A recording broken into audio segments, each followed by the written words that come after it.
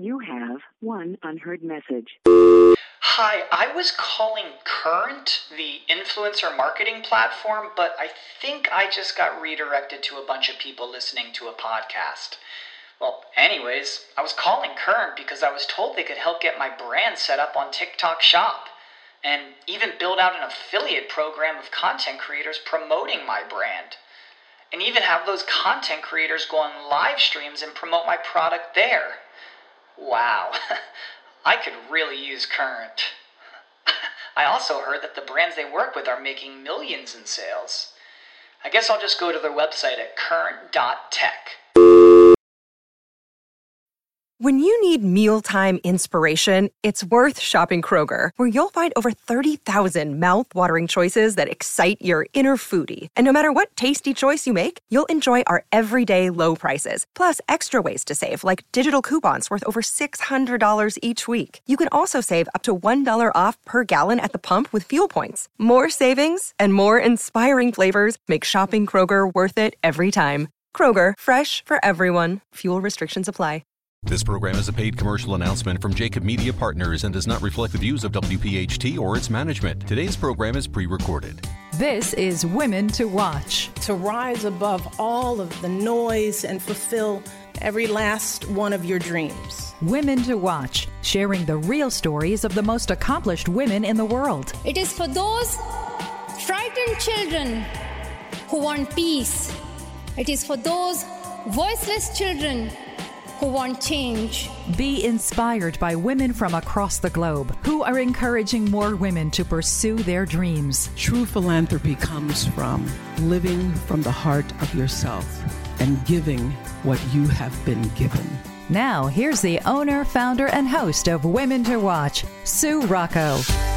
Good evening, everyone, and thanks so much for tuning in to another week of Women to Watch. It's always great to be back, and this week is a really exciting week for all of us here as we launch our very first 2-hour program.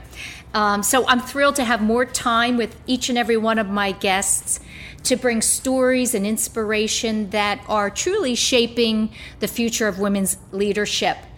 There's going to be a lot to talk about tonight, and we're going to have a great conversation with my next guest. In just a moment, I'll be joined by Johanna Maska. And Johanna is the CEO of the Global Situation Room, which is a firm that helps highly visible brands with crisis management, communications, and thought leadership. Johanna also spent 8 years with President Barack Obama as his director of press advance. And she just launched her own podcast, a brand new podcast called Pod is a Woman. So I'm really excited to have Johanna on the show this evening, especially with what is currently happening in our country around politics and the election. If you're new to the show, be sure to stay with us during the breaks where you'll hear from our exclusive watch team of on-air contributors, bringing you news and inspiration from their various industries across healthcare, finance, legal matters, military affairs, technology, marketing, and the nonprofit sector. Our watch team is really the absolute fuel behind our show. By the way, if you're a leader at your company and you'd like to be a part of our watch team, you can learn more about it by visiting us at womentowatch.net. That's women, the number 2, watch.net, N-E-T. And don't forget to download the podcast and sign up for our newsletter at Women to Watch as well. So now I'm very honored and excited to have with me this evening Johanna Maska. Johanna, welcome to the show. Thank you so much, Sue, and congratulations on the extended format. I think we need more inspirational women, so really excited that you're doing this. Oh, thanks so much. Yeah, we are thrilled to continue to expand and try to reach more listeners. Listen, in doing my homework on you, I wanted to start off the show with this quote because I think it says a little bit about you and your background and why I'm excited to talk to you. You said, "I was shaped by my Republican parents, became a Democrat, traveled the world with President Barack Obama, and wish we could get over the labels, find where we do agree, and together figure out how to get closer to the world as it should be." I love that quote. And I want to start with your upbringing because I think it's interesting that you grew up with in a Republican household, but decided to become a Democrat. And I wanted to ask you what you think the differences in your political views are and were from mom and dad. Well, thank you for that. Of course, that is truly my sentiment. It just is so frustrating to see the division. It is a national security issue, and I know we're better than this as a country. So, with my childhood, I could not have been raised by kinder and more generous people. My parents, they devoted everything to their children. We talked a little bit about, I found out when I was 21 years old that my parents, when they were in Catholic school in Wichita, Kansas, they gave up a child for adoption. And I did not find out until I was 21 years old that they had to give their firstborn up for adoption.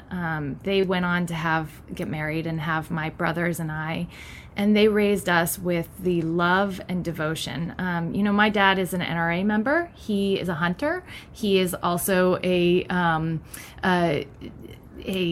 naturalist who believes we should take care of our nature and our water and our environment. And so it is I know that people are not just one thing, right? My parents taught me to be so respectful of people wherever they're coming from, but yet really try to find unity in our community. And I was so inspired by President Obama. In his speech, I remember in 2004, he spoke at the Democratic National Convention, and he said, we are not a nation of red states or blue states. We are the United States of America. And I wanted to work with him because that is what I believe. I believe that we are, all just trying to find our way. And when I traveled the world with him, I saw that the world is looking for leadership.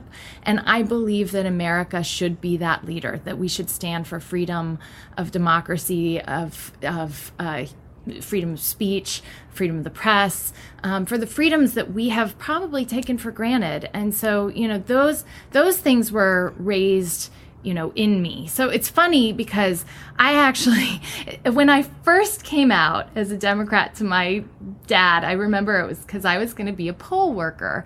And when you're going to be a poll worker, you have to declare whether you're Democrat or Republican.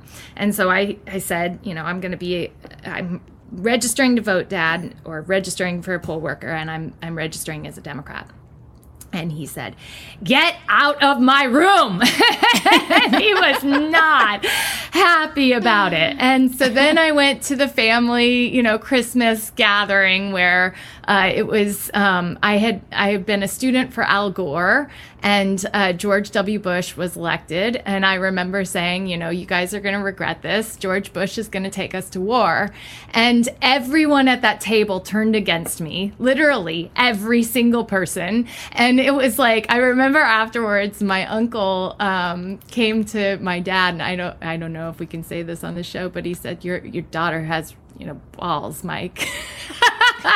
And my dad was like, I guess that's a compliment. Over the course of time, it's funny because now my dad tells all of his friends, well, Johanna's the most like me. She's the most like me of all my kids. And so I find that the biggest compliment is that we can find unity even when we have differences of, a political candidate at times. Well, that's perfect segue into my next question for you, because I was going to ask you, how did you manage conversations with your dad around, politics, and what areas do you agree on? Well, and I'll be honest, I wasn't always good at it. I think, in my youth, when I came out as a Democrat, I was very, argumentative. I wanted to change people's opinions and, yesterday. And over the course of time, I've learned that patience is a virtue and that you have to really hear someone before you can know where they're coming from and then find the common ground to move forward. My dad, this past weekend, it was really sad news. He announced that he's closing V's Restaurant and Brew Pub. It's a little brew pub in Keokuk, Iowa, and it's his love. He's been an entrepreneur and a business guy his entire life, and he put all of his retirement savings in a brewery that he was really proud of. It's named after my great aunt Vera, and he closed it because it's been really difficult during COVID to keep it open, but also my mom was diagnosed with breast cancer, and so he's now caring for her. And so all of this just kind of hit us like a brick. And, we both know that right now in America, it's too hard to keep a small business operational, that too many people are lacking health insurance, certainly affordable health insurance. And so, when we have a conversation on the issues and how we could actually move forward, it's a lot different than having a conversation about, are you going to support Trump or are you going to support Biden, right? Like, it's about where we are as a country, how could we actually come together, and how could we make some progress so that everyone can live that American dream. And that's what keeps me up at night, is will my son have the opportunities that I've had? I'm so sorry to hear that, first of all, Johanna, about your mom and your dad as well. That is a very tough story, and a lot of families are facing today, illness in their family, as well as, issues with jobs, and it's stressful. I did want to have you talk a little bit about your mom, because I think one of the fascinating parts of your story is what happened to her as a young girl, where she went from there, and how, she would tell you when you were young that she always wanted to be a mom, but she didn't raise you that way. Yeah, I love my tell mother me about so that. much. So first and foremost, my mom is like a hero of mine, but she was very young. My parents were both young, so they had me at 22, and my mom often jokes about we were raising each other because, we would, I was the firstborn that she was raising, and then I had two younger brothers, and she devoted everything to us. She's an artist. She was an art student in high school. That's why my dad fell in love with her. She was just this beautiful artist, and she dedicated her life to creating us as her art projects. And for that, I will always be grateful. I often talk about if women were like venture capitalists and they said, I expect a return on my investment for this investment I'm making in you.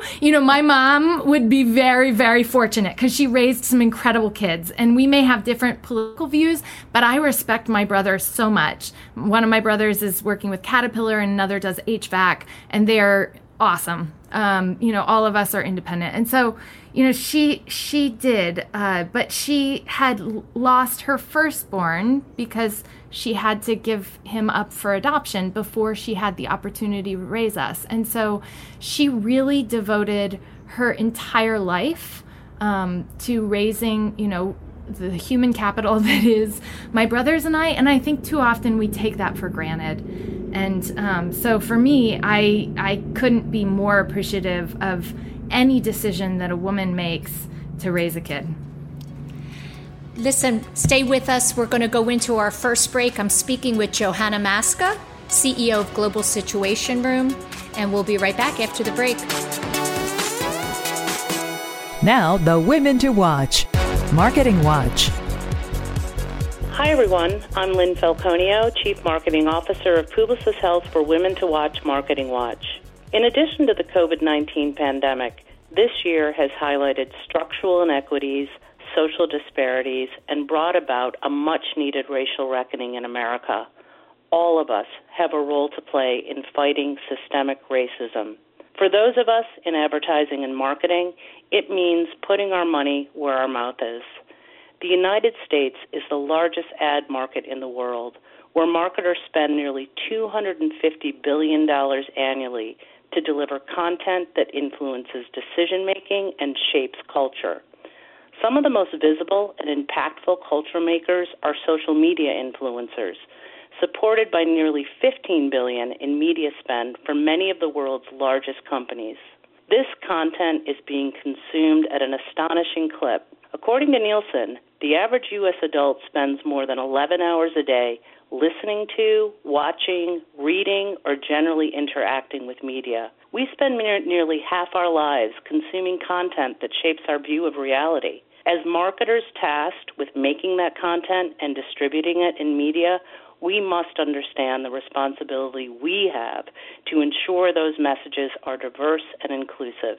Inclusive marketing means the people represented in the marketing messages, as well as the channels they're distributed in, reflect the diversity of the world we live in. Beyond being the right thing to do, inclusive marketing drives growth.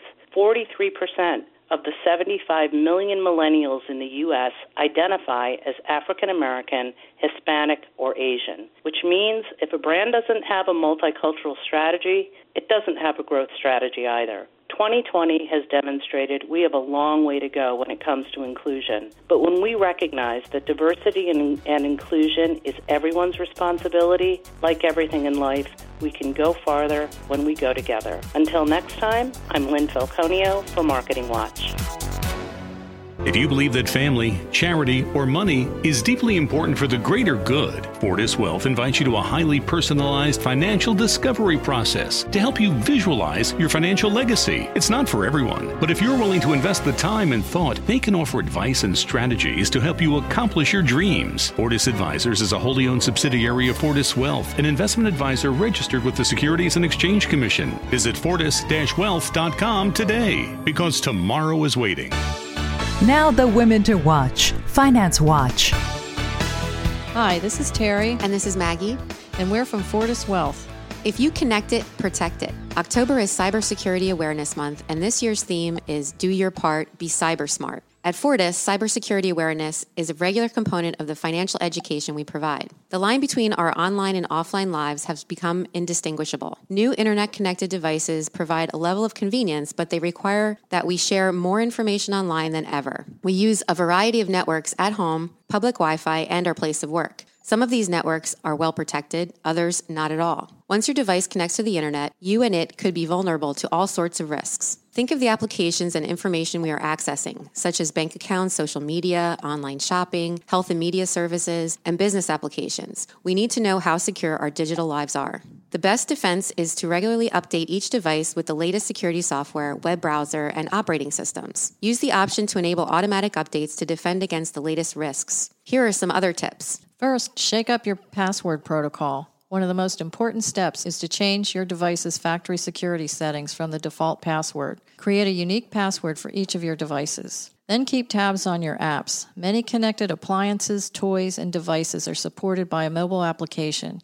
Your device could be filled with apps running in the background or using default permissions you never realized you approved, and gathering your information without your knowledge while also putting your identity and privacy at risk. Check your app permissions and learn to just say no to privilege requests that don't make sense. Only download apps from trusted vendors and sources. Then properly secure the wireless network you use. For more information on this, view the National Security Agency's Cybersecurity Information page. If you connect, you must protect. Keeping the digital world secure requires all of us to be proactive and diligent. Learn more at staysafeonline.org. This is Terry. And this is Maggie. Peace out. This is Women to Watch with Sue Rocco, Talk Radio 1210, WPHT. I'm speaking with Johanna Maska this evening, CEO of the Global Situation Room, Inc. And we talked a little bit about your background in the first segment. Now I want to talk about your years working with President Barack Obama. You were there for 8 years, perhaps a little more, as Director of Press Advance. Tell me first, what does that mean, and what were your day-to-day duties? What did you do? Exactly. Like, what was it that you did? So just finishing, I know anyone who was hearing us before the break, I was talking about my mom raised me to have a voice.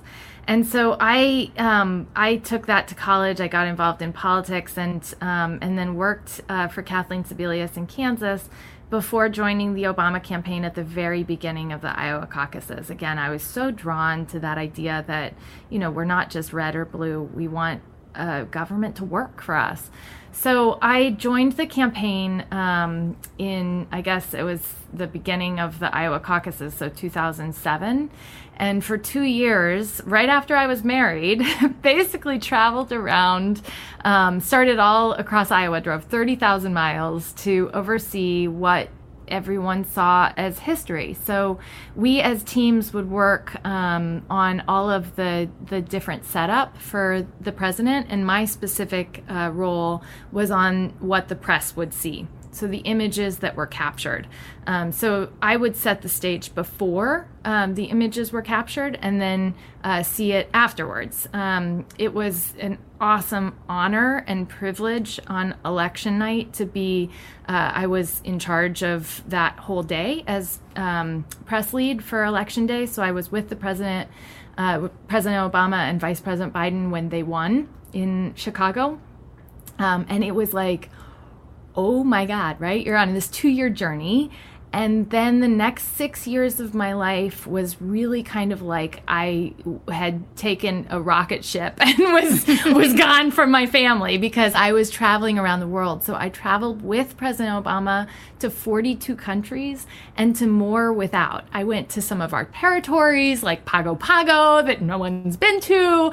And, I would negotiate with the folks who we would meet along the way, for President Obama to make sure that we got what we needed. So, for example, when we needed a question for free press, which is a value that we care about a lot in China, we were negotiating with the Chinese delegation about all of the different elements that would happen to lead up to the question that we got for U.S. press. So it was this whirlwind in which my husband and I welcomed our first son while I was running NATO and the G8 summit, and we decided to change the G8 summit to Camp David literally the week before I gave birth to my son. So I was like riding in golf carts in Camp David trying to figure out how to organize a summit with world leaders at an exclusively and quiet location, and then had my son the next week, and then was in Afghanistan 7 weeks after I delivered him for the live address to the nation on the anniversary of Osama bin Laden's death. So it was this journey. And so when my son was 3 and he was talking to me and he's like, "Mommy, I miss you," and I missed him so much. It was like, I was raised in Galesburg, Illinois. I never expected to have this opportunity to work for a president and to travel around the world. And I always was so, I loved that job and I loved the opportunity and I wanted to dedicate myself to working for the American people. But when you have a child who says, "Mommy, I need you." Yes. Yeah. Pulling at your heartstrings. Oh my gosh. Step back. Yeah. So I took that opportunity in 2015 to move on, and I went to the LA Times to try to save the free press. I still believe in the free press, but unfortunately the bid to buy it fell through, and so I entered entrepreneurism. And so now I have this company with my business partner Brett Bruin I worked with. He was on the National Security Council Global Situation Room, and we work on highly complex communications when there's major issues involved. We work with companies and organizations to help them through that. So I want to stick with your time at the White House for a minute, because you were really in the thick of things. That's an incredible life experience to be traveling with the President of the United States. Two questions I have. Can you share something that's a behind the scenes experience you had that us lay folks might be surprised by or not know? And then what was your most memorable experience of those 8 years? Oh my goodness. It is. You're like in the thick of things, and you just, you're trying to get through it, right? So often it's like, you know, you're drinking from the fire hose. So, you know, like when I was looking at what's next, it's like no one really understands that like our weekends, you know, were non-existent. And when a king dies in Saudi, like you're getting on a plane. And, you know, that is a very different life experience than most. So, you know, with every single event that we did, with every engagement that will be recorded for history, you know, there was so much that went into it, just in terms of, you know, the National Security Advisor, you know, working on all of the elements to make sure that President Obama, you know, was having the conversations that he needed to have. The teams at all of the different agencies that were involved, the State Department, you know, really tries to increase our engagement with whatever community we're engaging around the world. And so it was, you know, I got to see the world in a light that few will ever see. And I think it's with that, you know, Galesburg, Illinois is a place where we lost manufacturing. And a lot of people blame it on trade.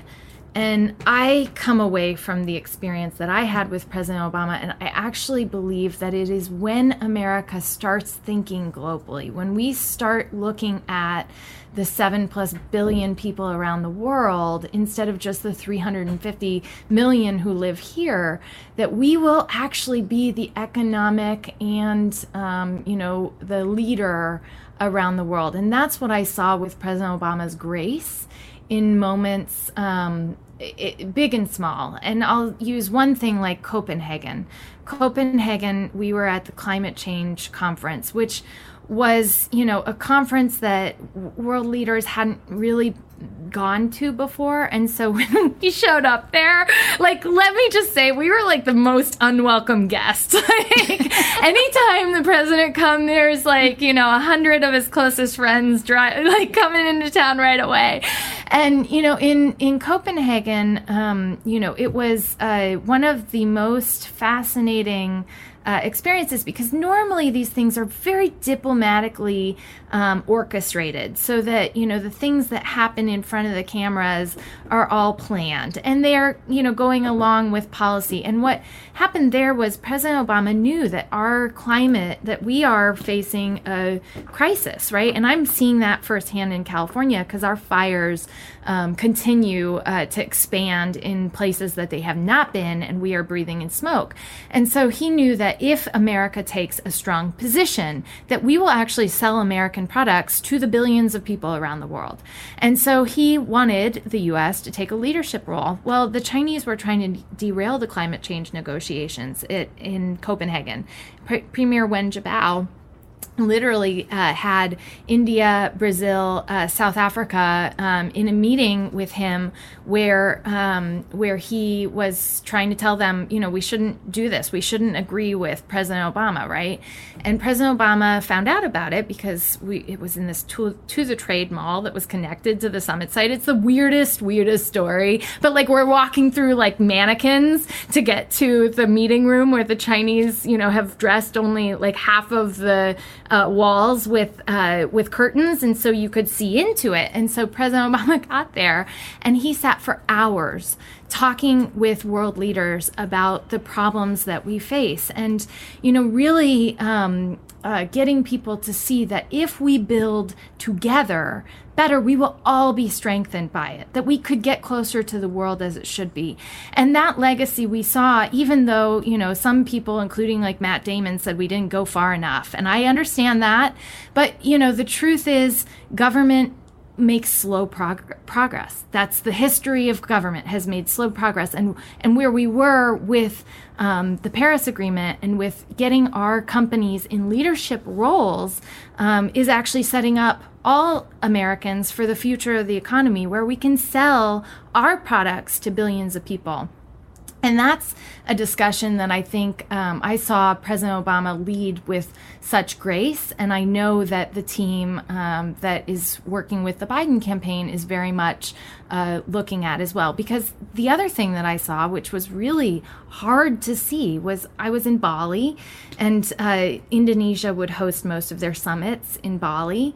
And, you know, they'd tell us, oh, yeah, just a minute, we'll have this summit site done. Like, it'll be done by, you know, 5 weeks from now. And we'd go there, and it's like an open construction site with no sign of a building. And it would be like, wait, you're going to have a building here by the time we're back in 5 weeks?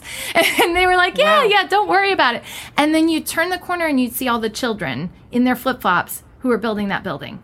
And, you know, when you have a heart and you care about this world, you want to solve those problems for billions of people. So we need to bring Americans together to focus on there are more than 1 billion people without clean water in this world, including in the U.S. There are people, almost 1 billion people, who lack shelter at night. And so it's that opportunity that I see as America's opportunity moving forward.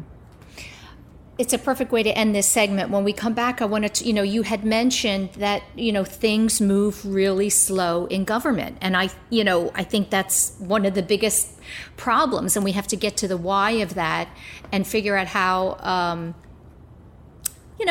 both sides can come together on a lot of things. So we're going to go into our next break. Stay with us. I'm speaking to Johanna Maska, the CEO of Global Situation Room. Stay with us for our Watch Team. We'll be right back. Now, the Women to Watch, Military Watch. Hi, I'm Carol Eggert, Senior Vice President of Military and Veteran Affairs at Comcast NBC Universal. Now, we're just past the halfway mark celebrating this year's Hispanic Heritage Month. In the military, special observances are conducted to recognize the continuous achievements of all Americans to our American culture and to increase awareness, mutual respect, and understanding. They are designed to enhance cross-cultural and cross-gender awareness and to promote harmony among all military members and their families. The observance began in 1968 as Hispanic Heritage Week and was expanded to a month in 1988. Now our country honors the vibrancy and diversity of the Hispanic community from September 15th to October 15th. These dates have significant meaning to the Hispanic community because September 15th is the anniversary of independence for Costa Rica, El Salvador, Guatemala, Honduras, and Nicaragua. Mexico declared its independence on September 16th and Chile on September 18th. Now, historians have difficulty estimating exactly when Hispanics began to serve in the U.S. military, but some accounts date as far back as the Revolutionary War. Along with celebrating the impact this community has on our country, I'd like to share with you some stories of the Hispanic community's contributions to our nation's defense.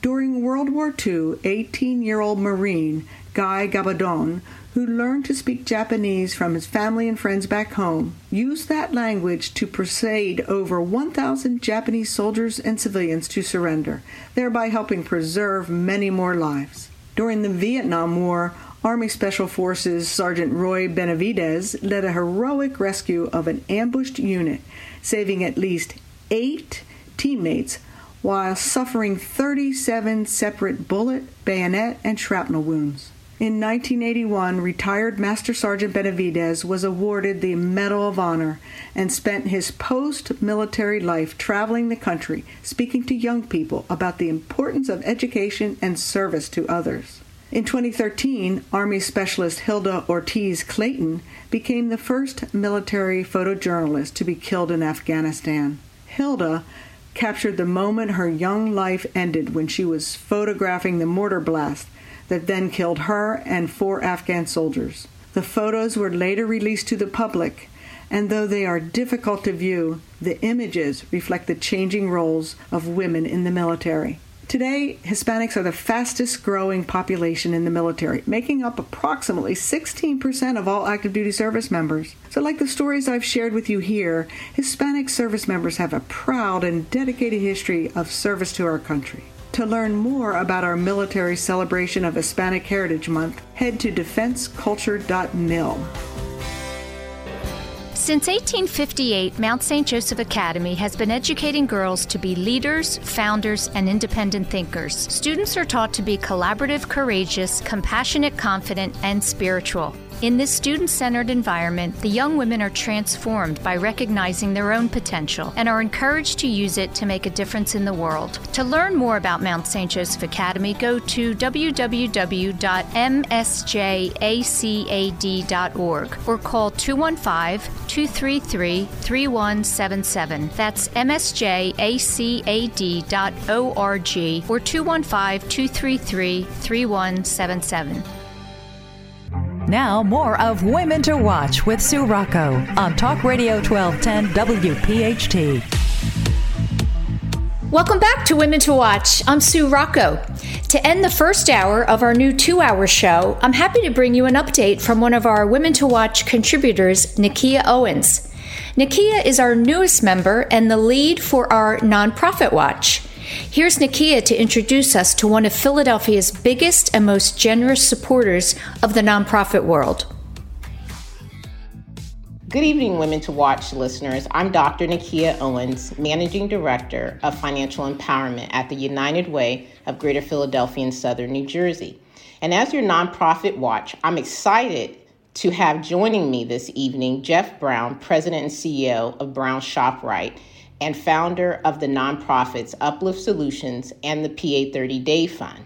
Jeff Brown has been instrumental in addressing some of Philadelphia's most pressing challenges, from food deserts to hiring the formerly incarcerated to helping hundreds of small businesses regain their footing as a result of the COVID pandemic. So thank you, Jeff, for joining me this evening. If you could share your perspective on what you believe are significant opportunities and challenges facing the nonprofit sector and how best to approach both of those. Thank you, Nikki, and thanks for having me. Well, you know, I noticed that most of our fundraising events had to be canceled because of COVID. That's a big challenge, and the recession, very severe recession that's occurring. On the other hand, we have raised money, but it just took a different approach. And there's a few thoughts that I'd like to share. One is with wealthy individuals.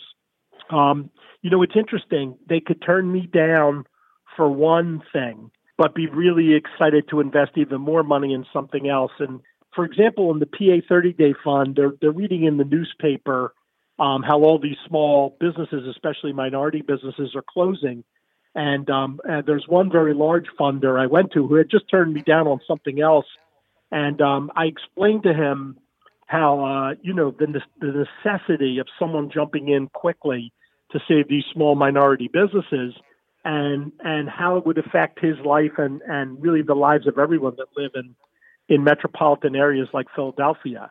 And, you know, he almost immediately agreed to a large contribution because he related to the issue and he could visualize and see the suffering and how it may take decades to rebuild these businesses, but it would be much easier to save them.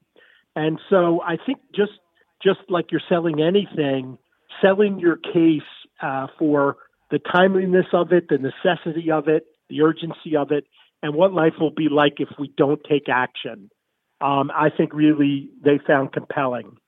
The second thing is business model innovations. So in the nonprofit world, we're often used to raising money and then spending it. And, you know, that model may not work as easily if we can't have fundraisers. And so I think business model innovations, you know, are something to think about.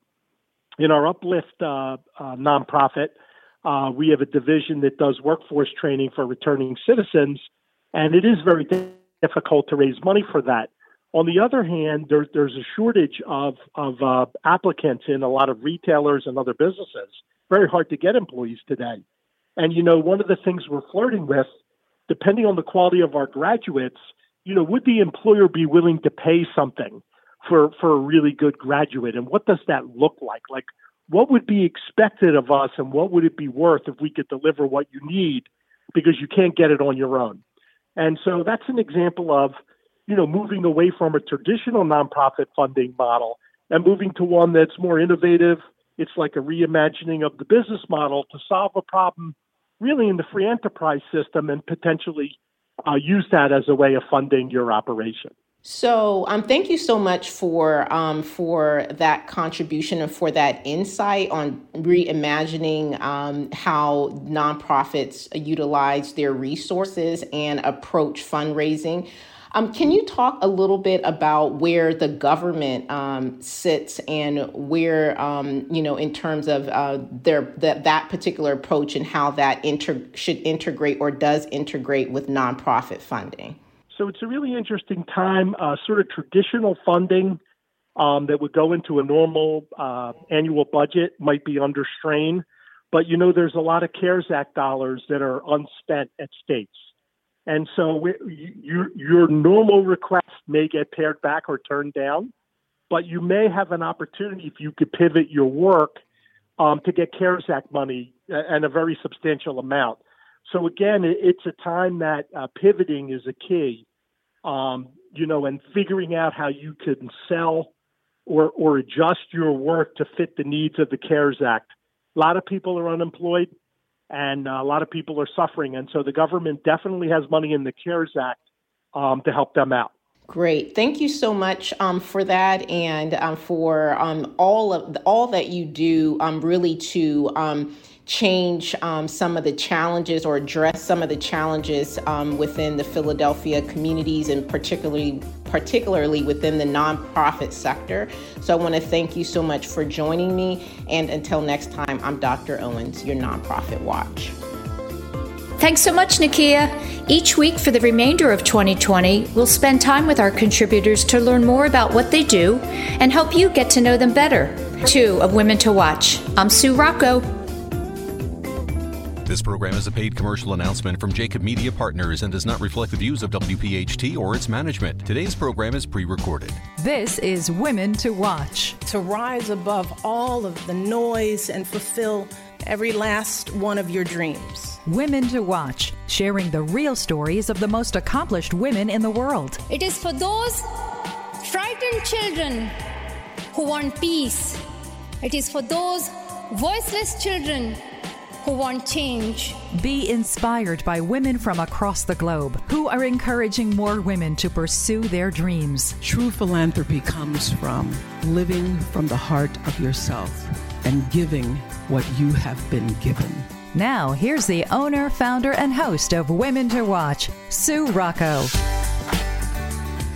We are back with our second hour of Women to Watch. This week, our very first 2-hour show. And I have the perfect guest with me this evening. I'm speaking to Johanna Maska, the host of Pod is a Woman. By the way, we'll be talking about her own brand new podcast, and CEO of the Global Situation Room, Incorporated. My name is Sue Rocco, and we had a great first hour. If you're just joining us, Johanna gave us some really wonderful behind-the-scenes stories about her time working with President Barack Obama as the director of Press Advance. And of course, I didn't want to have this week without really talking about politics and the good, the bad, the ugly, without kind of getting into the fray. And I think Johanna's the perfect person to do that with. Johanna, I wanted to start this second hour with just talking about the word politics alone today, and maybe it's always been the case, has a negative connotation. When by definition, it's simply the activities associated with the governance of a country. Yeah. So, to those of us outside of politics, it seems often that the desire for status and power has completely overridden the purpose, which is to create policies that serve the people. So, first of all, I wanted to ask you, from an insider's perspective, would you say that is true? And do you think it's possible for humans to kind of let go of their egos in order to seek the truth with each individual issue and policy? Yeah. I hate office politics or, the dynamics that are the ugliest in politics are what really, it can get so frustrating. I remember an instance early in the campaign where there was one guy who said to another guy, we're going to rule the world. And I was like, no, you're not. Barack Obama is and good on that, right? And that's why I think it's so important to look beyond labels of Republican or Democrat and look at the people and the sincerity by which they navigate their own life. And here's what I'll say is, I think I know Joe Biden. He's an incredibly warm person, and he has been at this for the right reasons. That is not always the case. There are people who will tell you whatever you want to hear, and, they won't actually bring about the change you're looking for. And that is some of the ugliness in politics. And so what we've done is we've let this ugliness of politics and the resistance of both sides really distract and defeat the policy that we need for our future economy. And I think you're absolutely right, Sue, in what you're saying of, look, it's just about our communities and getting back to our communities and how are we, giving our kids that opportunity with the best education and, with the best technology advancements and everything that they're going to need for an economy that's changing so rapidly because of technology. And that's, I think if we can get the conversation back to there, then we can actually, change what's happening in Washington. And I moved out to Los Angeles after the administration for the Los Angeles Times. And at the time I said, I want there to be a business model where we can tell the good and the bad and have a business model to support it, right? But we've seen this clickbait has just, people are clicking on the clickbait and they're not having these tough policy conversations. And so it was funny because I was talking to someone in Hollywood, and again, I was saying, the media is much the problem, right? We have celebrities talking about our policy instead of people who actually know something about policies and compromise and, how we can get things together. And they said, well, it's really hard and slow out here. And I was like, that's funny. I wish that people had any of that patience with us in Washington, D.C. And I think that, in order to change Washington, we have to change ourselves. And so we have to have these, tough conversations after the election. No matter what happens, we have to have the grace to go over to whoever the victor is and say, congratulations. How do we move forward together? And that is, it is a really tough spot that we're in America because people are so set in their viewpoints. Now, I believe that the majority of Americans have seen this toxicity that, this president just plays into. I've never seen a president who talks about states and cities as if they're blue or red. That's just, it's un-American.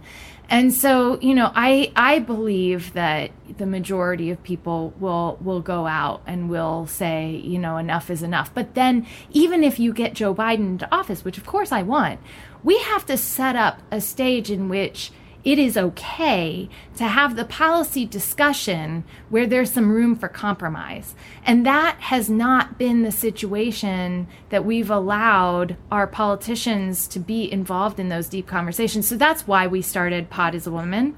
Pod is a Woman is three of us from very different backgrounds. My extraordinary colleagues, Darian Page was an Iraq war vet, single mom of two daughters, raising Black daughters, one of whom wants to become a police officer. So she's going through all of these things in Chicago herself and figuring out what's going on, for our kids' future.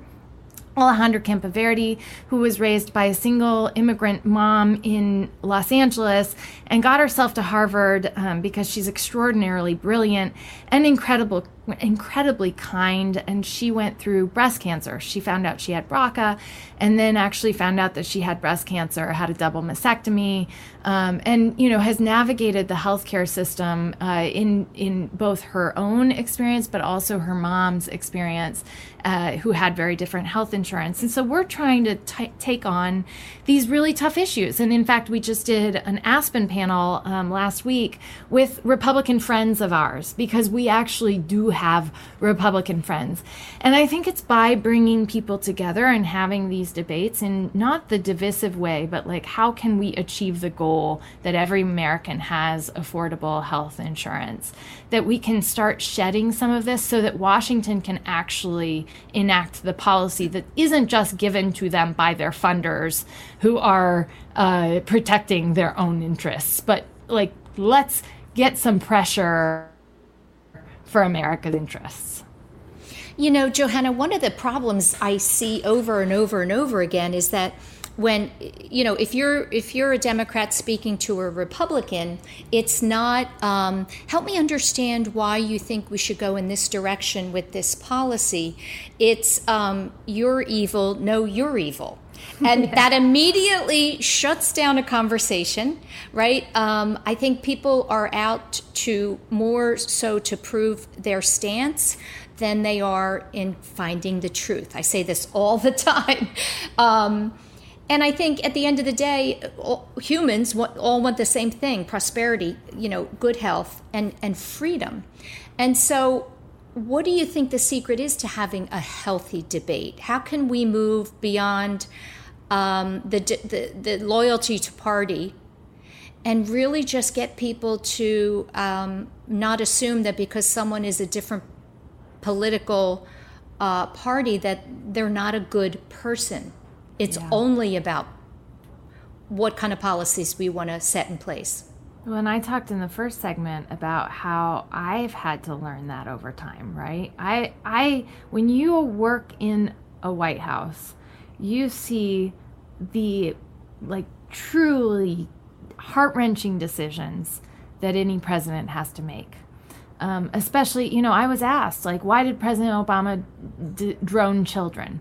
Right? And it's like, you know, a lot of times America's security and all of our country's security is on the line, and there's no good decision. Like, there's no, like, oh, if I don't take out this person, you know, and we're attacked, that's not a good decision. So, you know, when you realize that, you have so much respect for the people who are in this position. So that is specifically why we have all people who have White House experience, who we are engaging.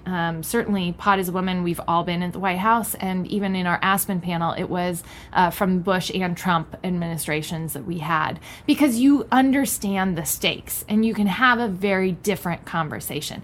And so it's hard until you're there to really take that step back.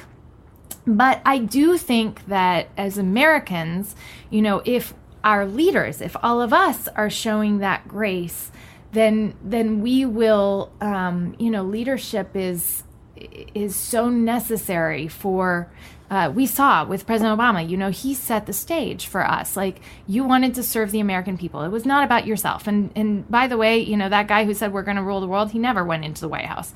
So, you know, that was, that's a good thing, right? Like, Isn't that what Madonna said? Oh, goodness. I want to rule the world. I always think of that. Yeah, and it's not about, you know, ruling the world. It's about making the world a better place for our kids. And so, you know, that's what we're trying to do and show with our leadership. And I'll say, you know, for as divisive as Washington is, Mitch McConnell was actually at Joe Biden's son's funeral.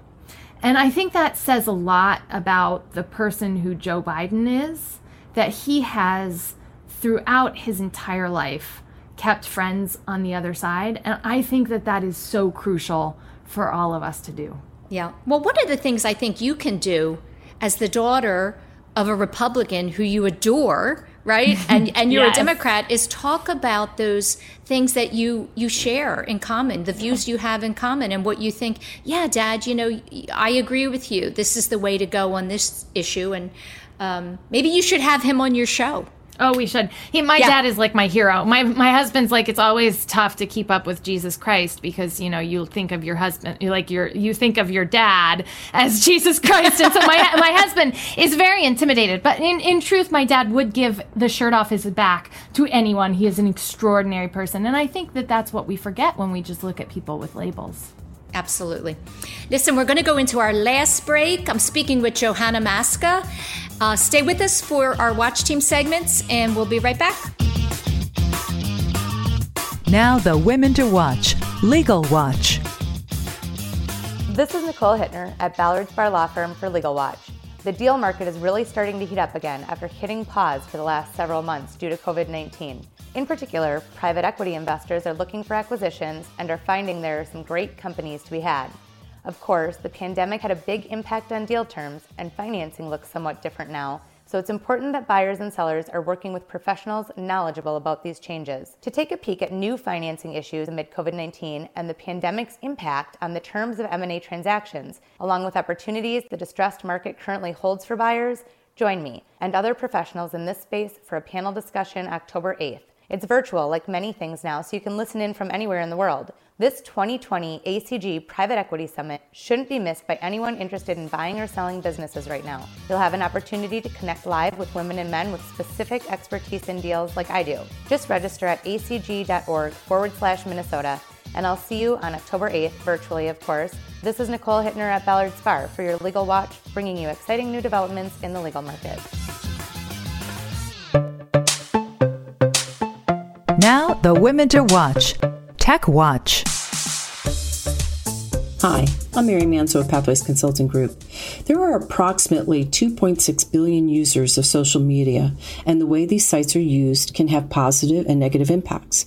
After reading a very sad article about a young girl who was bullied on social media, I felt the need to broadcast this segment. Did you know that Generation Z doesn't know a world without smart devices, and according to some reports, spend as much as 3 to 4 hours online a day? I personally think it's more. When I asked my niece, who's 17, why she thought her generation uses social media, she said to communicate with friends and share information and photos about themselves and others. She told me her and her friends feel it's extremely important to have a social media presence. But social media can create a lot of anxiety for girls. They worry that friends or family will post an embarrassing photo of them, or that their posts will be ignored. Oftentimes, they're the recipient of cyberbullying and harassed by others, which can damage their self-esteem and reputation. Girl or boy, if they're spending too much time on social media, they can become disconnected. You may observe a lack of enthusiasm for offline activities. You may find it difficult to hold a conversation with them, or their grades may be slipping. You might also observe that they're isolating themselves. In addition to cyberbullying, girls and boys often share personal information, which leaves the door open to predators or online scams. In one survey, I saw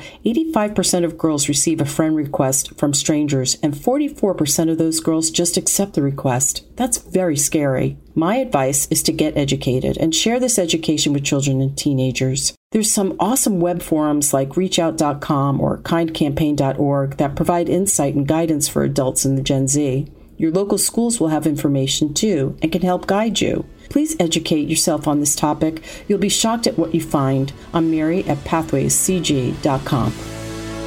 Introducing Pathways Consulting Group, a company that will align your IT needs with your business goals. Pathways is a full-service ServiceNow partner. What does that mean? It's simple. Pathways will collaborate and design, develop, and deploy solutions for your company today that will define tomorrow. Pathways will provide world-class enterprise service management solutions. Pathways Consulting Group. They listen, they care, they execute. Go to pathwayscg.com. That's pathwayscg.com.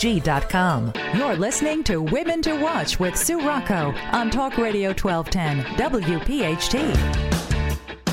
I'm having such a great conversation this evening with Johanna Maska for our first 2-hour show, Women to Watch. My name is Sue Rocco, and we're talking about politics, and of course, the debate was this week, and everyone has a different take on how that went.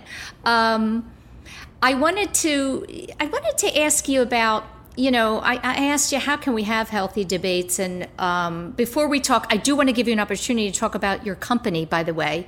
Yeah. But the last thing I just want to say about politics is when I think people are struggling with the likability factor versus what kind of policies they think are going to be put in place that will affect them and their families.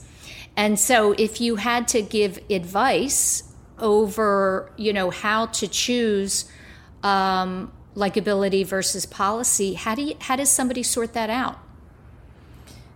Well, you know, I can have such a respectful debate with someone who says, you know, like, we shouldn't lean into the globe. We should, you know, manufacture here local. You know, we should bring things. Like, when there's a debate on issues, you can have that debate. When, you know, someone starts going low, it's really hard, right? Because you get immediately, like, offended. We're not talking about issues anymore. We're talking about, you know, like, family drama, or, you know, like, the issues that we could solve. Like, the truth is, there's probably not enough guardrails for anyone to prevent abusing power. And we are seeing that firsthand with the President of the United States, which is so difficult for so many of us to watch. And so, you know, last night's debate for me was hard, because it's like watching a bully just, you know, try to derail the conversation over and over and over.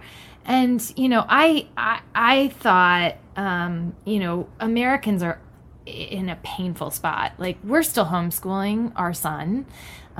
You already heard, my family is dealing with, my dad had to close his small business, and my mom has breast cancer. And, you know, these are real problems. This is really personal for Americans. And I want us to get to a place where, instead of throwing out red meat and, you know, things that polarize people immediately, that we can discuss those real issues facing America. But, you know, the president hasn't been challenged on a debate stage for 3+ years. And so, you know, last night you saw him just decide to, like, come out of the gate and just, you know, yell and talk over Joe Biden. And, you know, it was really unfortunate. And I think we've got to get to a place where we can have a civil discussion. So I'm hoping that when Americans are actually asking the question on the next debate, that we can actually answer them, because I think the American people are owed that grace and leadership. Yeah, I agree with you. It'll be totally different.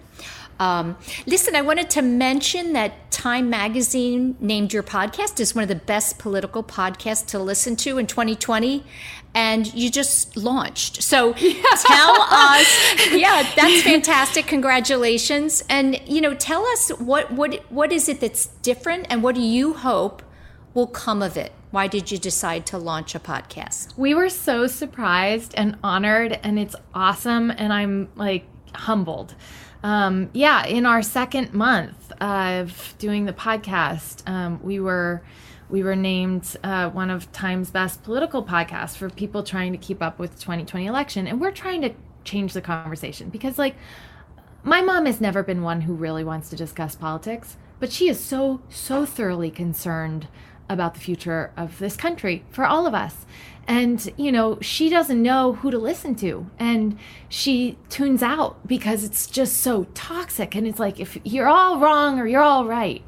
And so we wanted to have a different conversation. And so we were really lucky that Cadence 13, which, you know, has some leading podcasts, picked us up in August, and we rolled it out. We've just recorded our 8th episode, and, you know, it's a different kind of a conversation, because, like I said, you have women who have all worked at the White House. We've seen this up front.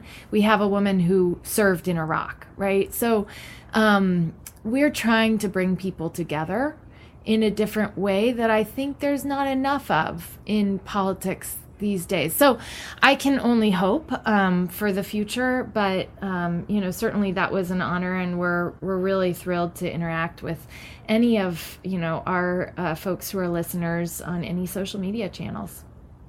I think you're going to, you know, continue to not only have good conversations, but some great guests as well, because you're all very well connected. Well, so that helps. We were really excited to get Dr. Jill Biden on our first podcast. And, you know, it's funny because I don't think a lot of people were thinking of her. You know, like they keep saying that Joe Biden hadn't done some of our other colleagues' podcasts. Well, look, I already knew Jill Biden's the hero. Like, I love them both, but Jill Biden's awesome. She's a teacher who kept teaching as second lady. And so, we had that different kind of conversation. And that's the voices of so many of these women. I mean, we had Bush's treasurer on talking about, the future that's at stake for the economy. And we had,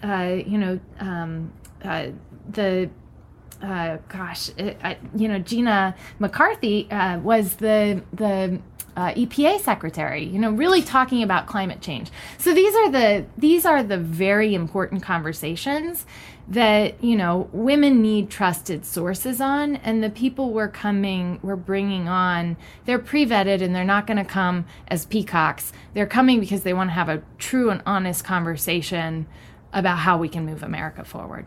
Yeah.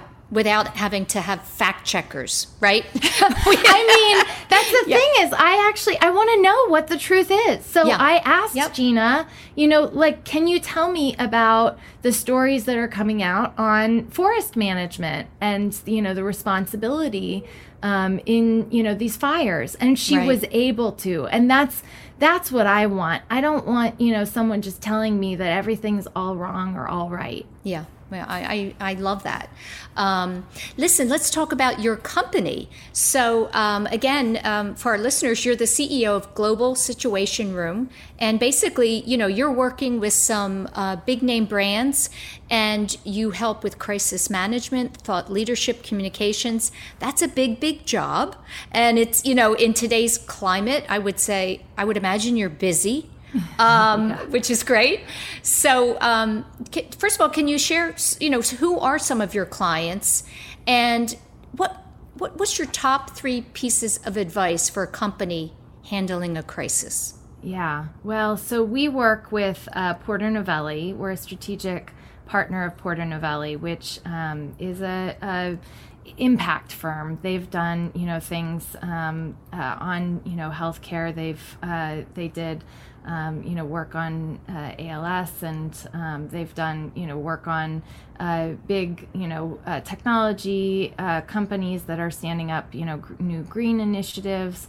But, the stuff that really matters to me is we do small business conferences as well to try to open up, this expert network to our small businesses and help them grow along the journey. And so we've done, in years past, these, entrepreneurship export exchanges, which we're going to have as our situation room experiences. So people can come in and see when a crisis is affecting them, what they should do. And my colleague, Brett Bruin, handled crisis and conflict in the National Security Council. So he worked on a lot of, the big issues that we're facing, America abroad and here. And he talks about building reservoirs of goodwill. So really talking about what you're trying to do early on. For years we've had these wonderful companies that have built products, but they don't necessarily start by talking about their value structure. And our premise is actually you do need to start by talking about your value structure, the solution that you're solving and why you're doing it. Because when you build that goodwill, look, we are in a risk-filled world with technology, a 24-hour news cycle, with the inability for your message to translate in new markets, and for anything could be picked up and taken in a new way. And that is a risk for so many people now to really try to navigate that space. And so what we try to do is build up that narrative for companies so that people know, who they are. If you are trying to bring about a more inclusive economy by, creating a technology that's going to help people, how are you doing that? And so that's been, a real pleasure to get to work with some extraordinary business leaders who I agree, they want to create jobs and they want to solve problems. And so why is it that we can't all work together on doing that? Why just can't we all get along? Oh my gosh. I know we can, people. I know we can. Well, yes, we can. You know how we're going to do that, Johanna. We're going to, a few more women in the room might help with that. It really would have helped last night. I think so. Let me ask you these last two quick questions. How soon do you think before we have a woman president? Oh gosh, I wish we had a woman president, but we've got some extraordinary women who are very qualified, and for too long we've let there be a lightning rod on their head. And I see it, when people attack Ivanka Trump instead of attacking President Trump. I see it when they go after Laura Bush instead of, President Bush, and when they go after Michelle Obama instead of going after President Obama. And, I think what we need to do is talk about policies. And look, I'm a mom. I care about my kids' future. And I think as soon as we can get the debate in the media to be about that, we'll have a woman who wins, because there are plenty of women out there. Absolutely. And we have 1 minute. Tell me, I wanted to talk to you about your son, and what do you hope for him in the future? Tell us about him. I wrote him a note that I read on a podcast on Fox 5 at one point, that all I want for him is to have the same opportunities that I've had to live out my dreams. And I worry about that. I worry about the climate we're in. I worry about this divisiveness. I worry about his school and whether he's getting every advantage. And I think when we start, talking about our kids and what we all want, we want the same thing. We want them to have an opportunity at the American dream. So that's what we need to fight for.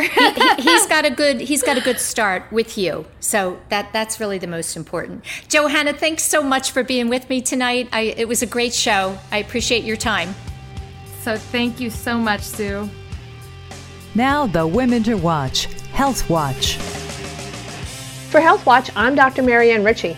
Your heart is a pump and blood flows from the upper chambers to the lower chambers. If the upper chambers quiver, the blood pools, forms clots which can travel to your brain, eyes, kidneys, arms, or legs. This is called atrial fibrillation, the most common abnormal rhythm of the heart. In fact, by the time people reach age 40, 1 in 4 will have atrial fibrillation, or AFib. This greatly increases your risk for a serious stroke, the kind that make you unable to walk or talk, dementia, and early death. Risk increases with age, more common in men, also with hypertension, diabetes, obesity, sleep apnea, thyroid disease, binge drinking, holiday heart syndrome. Watch out on New Year's Eve. Alcohol is toxic to your heart. It runs in families and in extra tall people. Symptoms: palpitations, fatigue, weakness or dizziness, lightheadedness, shortness of breath. Not all patients have symptoms. This is why a yearly physical is so important. Once we make the diagnosis, 4 areas of treatment. The most important issue,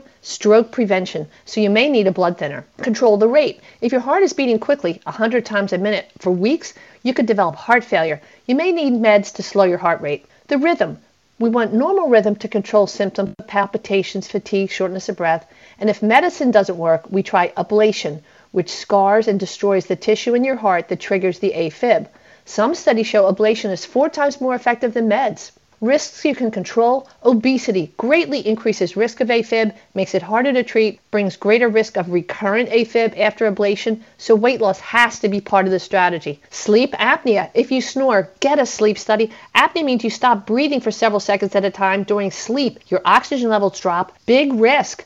Learn how to check your pulse. Lots of gadgets to check your pulse, like Apple Watches. Divas, visit these websites, stopafib.org and upbeat.org, so you can sing, I got rhythm, I got Hi, Sue Rocco here, host of Women to Watch. Are you a fan of the show? If so, be sure to sign up for our podcast at womentowatch.net so you never miss a show and can listen on your own time. That's watch.net. NET. Now, Women on the Fly. I'm here with Johanna Maska for our Women on the Fly. Are you ready, Johanna? Absolutely. How do you start your day? Yoga in my garage and coffee. Excellent. If income was not necessary, what would you be doing? Oh, exactly what I am doing. You know, I want to change the world. Daily mantra. Yes, I can. Yes, I can. Yes, I can. I like that. Respect, power, include, or fired up, ready to go are also in there. Okay. Favorite book? Oh, God, so many. But I did just read Unfollow by a woman who, she was one of the Phelps kids, and she... the Phelps kids, they picketed funerals of military members, and it was just incredible because it really talked about the view from the other side and then how she came to come to full circle. So it was an incredible book. Great. But I love books. I'm Audible and reader all the time. Right. Where are you when inspiration strikes? Probably the shower. A place you've traveled that you want to go back to? Ooh, Australia or Bali. Both are fantastic. India, love India. But also, Hawaii. I love Hawaii. Nice. How do you unwind? A glass of wine, for sure. While doing yoga? Long after the yoga is done. There you go. What is your definition of feminism? Push for equality, a more equal world. Great. 3 words that describe you. Passionate, loving, fiery. I can get a little spicy sometimes. It's not that hard to get me worked up. Right. That's a good thing. Best advice you've ever heard? For a long time, I didn't look for mentors, right? Like, I found out that those who are most successful actually do look for mentors and get feedback all the time. And that has been so important in my journey as an executive, is to take that coaching and to welcome, any feedback and have an open mind. Great. Favorite music? Ooh, Genre, we'll say. I was going to say, if you've got a, Whitney Houston, I've got some Hamilton on, I've got, Carly Simon. There's a lot. So eclectic. Female vocalists. There you go. Love that. And the last question. If you could wave a magic wand and change one thing, only one, in the world today, what would it be? Only one thing? Only one. What's at the top? What comes right to your mind? I'd get rid of this division. Okay. That's it for our Women on the Fly. Thanks, Johanna. Thank you, Sue. Coming up next is our Coach's Corner podcast, which is a shorter version of our weekly show and can be heard wherever you get your favorite podcast. I'm BJ Gray with this week's Coach's Corner. You've probably heard this saying before: if you can't lead yourself, then you won't be able to lead others. I really believe this is why so many leaders in corporate cultures are ineffective. They are lacking self-leadership. There are many managers that need to learn how to stay in control of their emotions so the work and their teams move forward. You build a healthy culture by developing self-mastery first. There are 2 key obstacles, though, that stop people from succeeding. And the first one is they are not ready for being accountable for how they're thinking and behaving. And the second one is they don't understand that blaming everyone around them leaves them powerless. Recently, I gave a presentation to a company on what it takes to win in today's business environment. And I started with this very subject, self-leadership. Many of the attendees were disappointed that they had to look at themselves as part of the solution. They were very, very stuck in needing justification for how they were feeling instead of taking responsibility first for their own emotions. I'm not surprised when people tell me my coaching doesn't work. I know this concept can be polarizing, especially when you believe you've been wronged. But no coach will be able to help you when you're not ready to develop self-mastery. Some of the key elements for self-control in the workplace are checking your baggage at the door when you come to work, saying goodbye to the ego when someone disagrees with you, and taking responsibility for how you take that information in. About 5 years ago, I could have used a leadership coach like myself. I was exhausted, stuck, and not getting any real value out of my career as a VP of operations. And at first, my dissatisfaction was more about blaming the company and the culture and my colleagues than asking myself what skills I was lacking to manage this business environment. And what I didn't realize at the time was that the skills I needed the most were self-awareness and a mindset strategy to help me build an inner game. I was not able to participate in the collective whole in a mature way until I could manage myself. This is what elite athletes have to do to stay on top. And that's why the corporate athlete needs to develop the emotional intelligence muscle. You see, being a leader doesn't have to be hard. You just need to think on a whole new level. Thanks for listening to this edition of Coach's Corner. Connect with me directly on LinkedIn or at bjgray.com. Until next time, I'm BJ from Coach's Corner. That's it, everyone, for another week of Women to Watch. Thank you to Johanna Maska for joining me this evening, and to our Watch team and sponsors for their continued support in helping me to bring you the real story behind her title. Have a great week, everyone. Thanks for listening to Women to Watch with Sue Rocco, a Jacob Media production. If you're interested in learning more about the power of the radio hour, contact Joe Kraus at 267-261-3428. Commercial announcement and does not reflect the views of WPHT or its management. Today's program has been pre-recorded. This is the story of the one. As a maintenance engineer, he hears things differently. To the untrained ear, everything on his shop floor might sound fine, but he can hear gears grinding or a belt slipping. So he steps in to fix the problem at hand before it gets out of hand. And he knows Grainger's got the right product he needs to get the job done, which is music to his ears. Call, click Grainger.com, or just stop by. Grainger, for the ones who get it done. When you need mealtime inspiration, it's worth shopping Kroger, where you'll find over 30,000 mouth-watering choices that excite your inner foodie. And no matter what tasty choice you make, you'll enjoy our everyday low prices, plus extra ways to save, like digital coupons worth over $600 each week. You can also save up to $1 off per gallon at the pump with fuel points. More savings and more inspiring flavors make shopping Kroger worth it every time. Kroger, fresh for everyone. Fuel restrictions apply.